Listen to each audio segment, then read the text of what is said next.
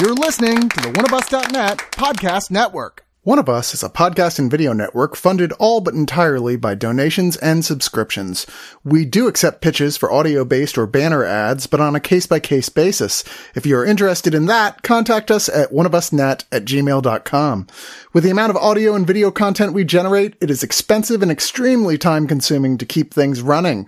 Please go to the webpage oneofus.net and sign up for a subscription at $2, $5, $10, or $25 and get a ton of bonus content. One of Us needs and appreciates all your support.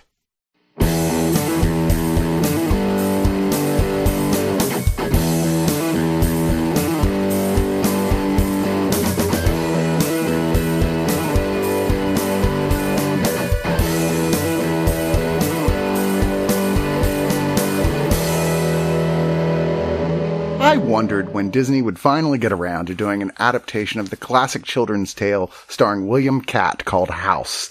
It's only a matter of time. Marco's probably the only person here who even faintly gets that joke. I sort of get it, because you guys talk about it a lot. That obscure, like this 80s horror comedy with starring the greatest American hero. Oh shit, now I'm gonna have that theme stuck in my head all day. Now I do that's too, a totally different thing.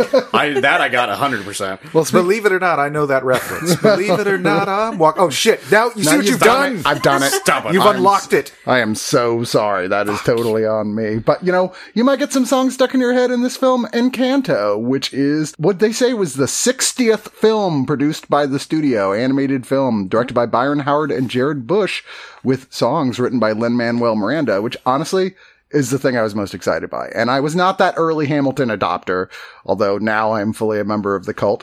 But when I saw Moana, I was like, why are these songs so much better than any of the recent Disney musicals? Oh, it's that Lin-Manuel Miranda guy. He's pretty good at writing these. Yeah, he's not bad. He's better as Gizmo Duck, though. Oh, God.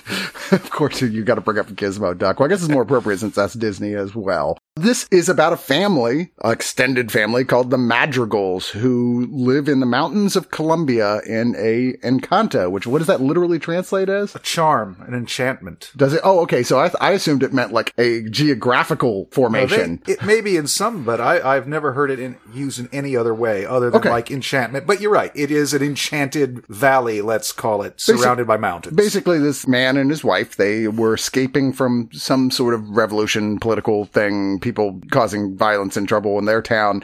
As he didn't make it, her tears enchanted the candle that she was carrying, and it brought magic, and the whole place was shut off by mountains that grew out of nowhere and grew this enchanted, beautiful house that she ended up having. She already had triplets at that point, but the family went on, and the other survivors who would follow them there, they all became part of this community. And, when this is started, it's really following Mirabelle Madrigal, voiced by Stephanie Beatriz, who I love that, we see her on television, she's all, yes, this is very serious all the time. She just talks like this. And then here you're like, wait, that's the same lady? That's the funniest thing is it's when you almost watch like she's an actor. Yeah, when you watch behind the scenes stuff, she's the cheeriest fucking person on the planet. And you're like, how? How did you do this? Right. But she is decidedly the lead here. Her whole family has magical gifts. When you come of age, your quinceanera is basically the house opens a door for you that leads to your specially designed bedroom just for you and grants you some sort of superpower. Like she has one of them who is super strong and one of them who can hear absolutely everything. And the sad one, John Leguizamo, who no one knows what happened to, Bruna, who can see the future. He's a Cassandra! But, poor Mirabelle, well, her door just disappeared when it came for her. So she doesn't have a power. So yeah, it's one of those everybody's special but me, even though they try to make me feel special. She's like the pretty girl in the Addams Family. Or was that the Munsters? That was the Munsters. That's why I was confused for a second. Correct me, but I'm wrong. You're right. She does her best to always try and still be as big a part of the family as she can and be helpful. She's definitely, an up person.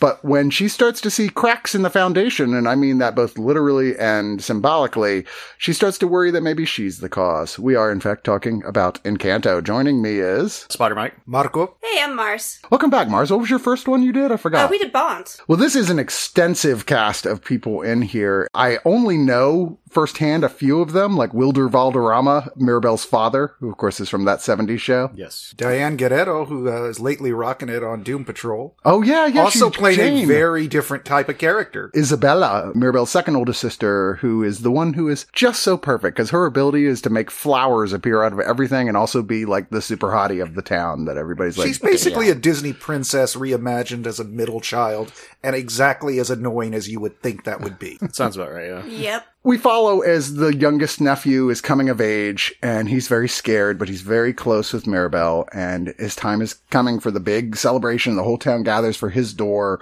and he's worried, well, what if the same thing happens to me? What if I don't get a power either? And she's like, well, then we'll just continue to live in this boring room together instead of a special room. We'll be best friends together. But he does, in fact, get a door and a really cool power. He becomes Beast Man. I'd love the power to talk to capybaras. That would be great. Oh, man. But the capybaras look unusually bored the whole time. They're just super chill animals. Yeah, They're very zen. The chillest animal of the animal kingdom. But I kept going, Mirabel, you do have a power.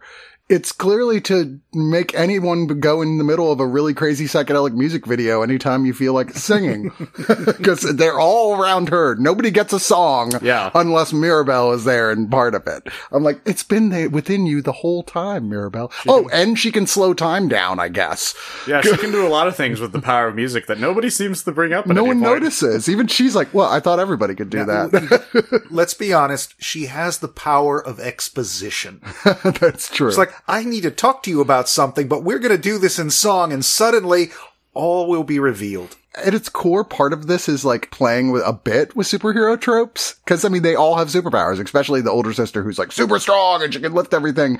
But that's not at all what this is about. One of our fellow critics and friends who tends to be a little too dark about things criticized it because he said, well, there's a Disney problem. There's just no villain. I'm like, it doesn't have to have a traditional villain. Why are you looking at me when you said that? I'm just looking at you because to acknowledge because of Eternals? It's because you're the villain. That's why of this review. No, it's really just about family and problems that can slowly develop over time and how to make families come back together again by understanding each other and in a way that directs lately, I think, to an older generation that had to struggle expecting too much of their children, perhaps being a very specific angle on that. And I actually thought all of that, once it really came together, was quite beautiful. Yeah, it is kind of a mystery in that Mirabella obviously is like, I have to figure out what's happening with the house. Everyone is acting like everything's perfect. Nobody wants to talk about it. No one wants to address the fact that some of the powers are disappearing or that the house is shaking and cracking. Yeah. So she's brave enough to confront it. And of course, as we progress, we get to see more and more of the family's side of it. And we get to learn what's really at the heart of this mystery. And it's probably not a big mystery. I'm not spoiling anything in that there's no fucking enemies in there. There's no villain.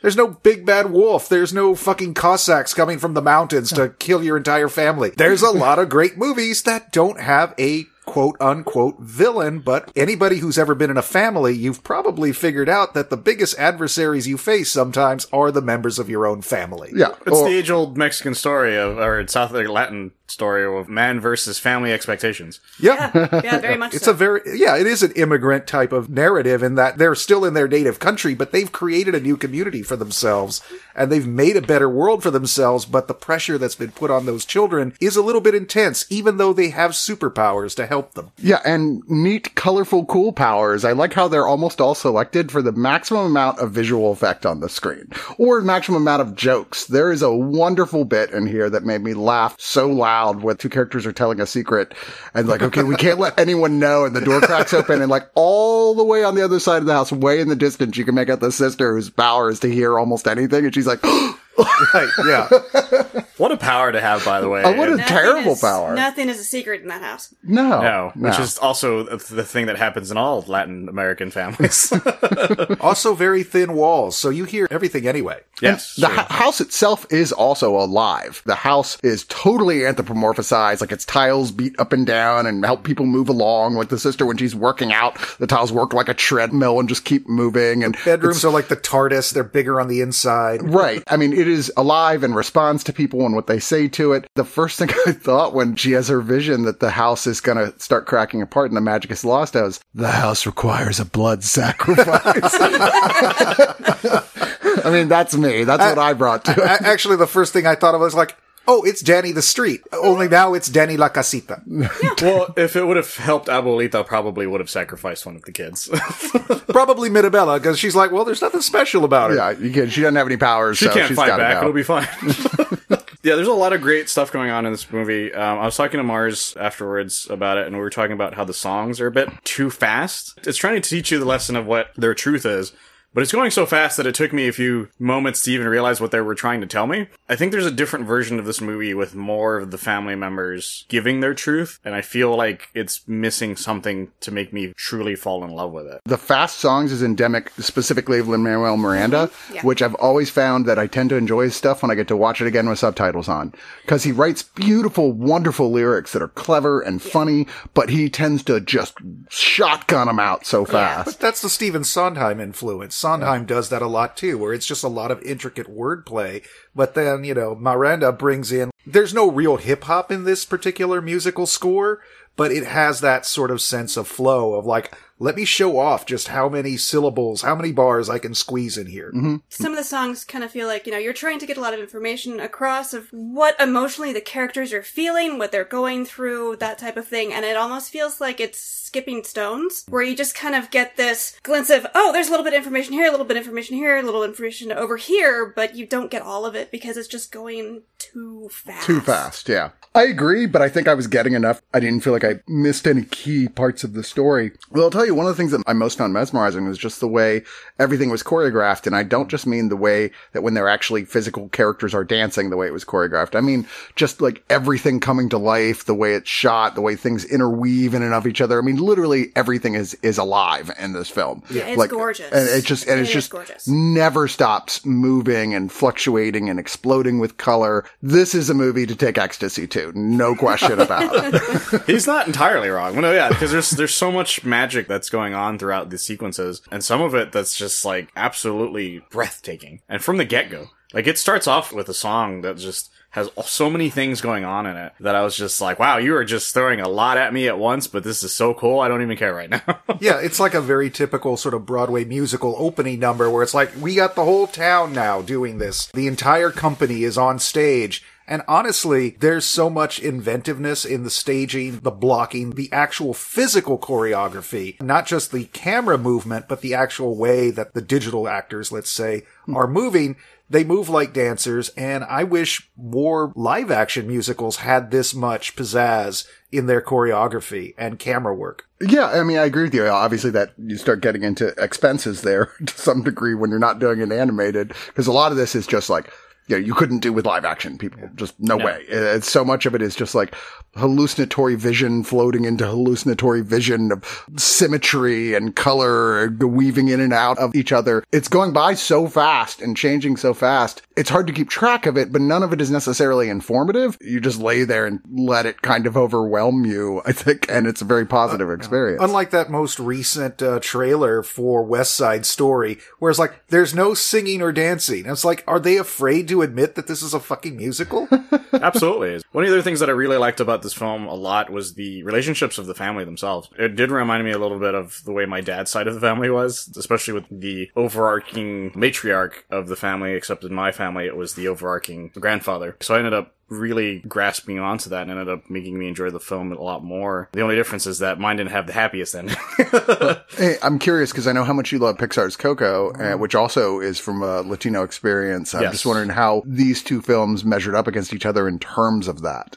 I think Coco does the better job of it, but that's only because it gives more time involving the family's relationship. I think that's one of the reasons I have some issues with this movie is I felt like there needed to be more family moments. Because the main thing about the movie is it's discovering the truth that you feel inside versus the family expectation. But we only get like a handful of them compared to the huge family that's there, that I was kind of hoping for more of that, but it just sort of rushes towards the end after a while, at least what it felt like to me. So what I'm hearing is you think Abuela should have been Vin Diesel. Well, The Rock should have shown up. Look, it's a large Latino family. There's like 20 cousins. I mean, it's even a joke, like how many of them are there? It's like, yeah, and they're all living in this one house. Yeah. Yep. I mean, they need doors with their names on it. Otherwise, you don't know who's in that house. That the rooms are TARDISes, that they're bigger on the inside inside than they are on the outside. And sometimes a little terrifyingly so, as we find out when we finally get to see the room of the missing uncle who can tell the future, which is really creepy. And apparently he's seen Raiders of the Lost Ark a few too many times. Probably. But yeah, his room was cracking me up because there's a moment where like you finally see what happened with him. And like, what happens? Like, that room sucks. That's basically what he says. It's just like so many goddamn stairs and you can't really like, there's no elevator or anything. That must suck if you finally get your power and your room is just fucking awful. Even your room is like, your power sucks. I am so sorry. And John Leguizamo was perfect for him. Oh, yeah. John Leguizamo is so often the hidden weapon in things. And here as well, because we don't actually hear him till pretty damn late in the movie. They didn't announce his casting until really late as well. They kind of held it back. He's such a great actor when he's allowed to be. He's great in this, and I really wish we would have saw more of the rooms too, because we only see like maybe 2 or 3 of them. Yeah, I think at most. We don't get to see all of the kids what it looked like. I wanted to see what the one for the super strong sister looked like. Yeah, and we never got to see that. It's just a Gold's Gym. She has an entire Gold's Gym for herself. But there's more candles. Ultimate nightmare. Anyway, let's go to final thoughts. Marco, why don't you get us started? I was thoroughly charmed by this. There isn't a villain. There's no big bad wolf. There's no evil queen. It's a little bit of a red herring when Bruno's involved because he's one of the first signs that there's a crack in the family. They're like, oh, we don't talk about him. So you know he's going to be important. But he's not a villain. He's just misunderstood. And that's so much of what the movie is about. A family that loves each other, undeniably, but they've kind of taken each other for granted. Yeah, they're falling into their assumed roles, and everybody takes that for granted. Right. Yeah. And finally, you have that one person who is supposedly not special, but that gives her a perspective that no one else has. I think it's a really powerful message in terms of families, in terms of just accepting who you are, and learning not to pressure one another to be something you're not. It's a pretty simple lesson, but it's one that we all have to learn over and over sometimes. Visually, it's stunning. It's gorgeous to look at. The songs are memorable enough. I'm not going to watch this 1,000 times, but if you have kids, you're probably going to watch this several times, and I guarantee you're probably going to be singing along to some of these tunes soon. I highly recommend it. It's gorgeous, and it's a nice capstone for Disney, seeing it how it is their 60th feature film. See it in the theater if you have a chance. It's gorgeous to look at, and you'll have a lot of fun. I'm going to give this 9 out of 10 donkeys playing the violin on the deck of the Titanic. Which will make sense within the context of the movie.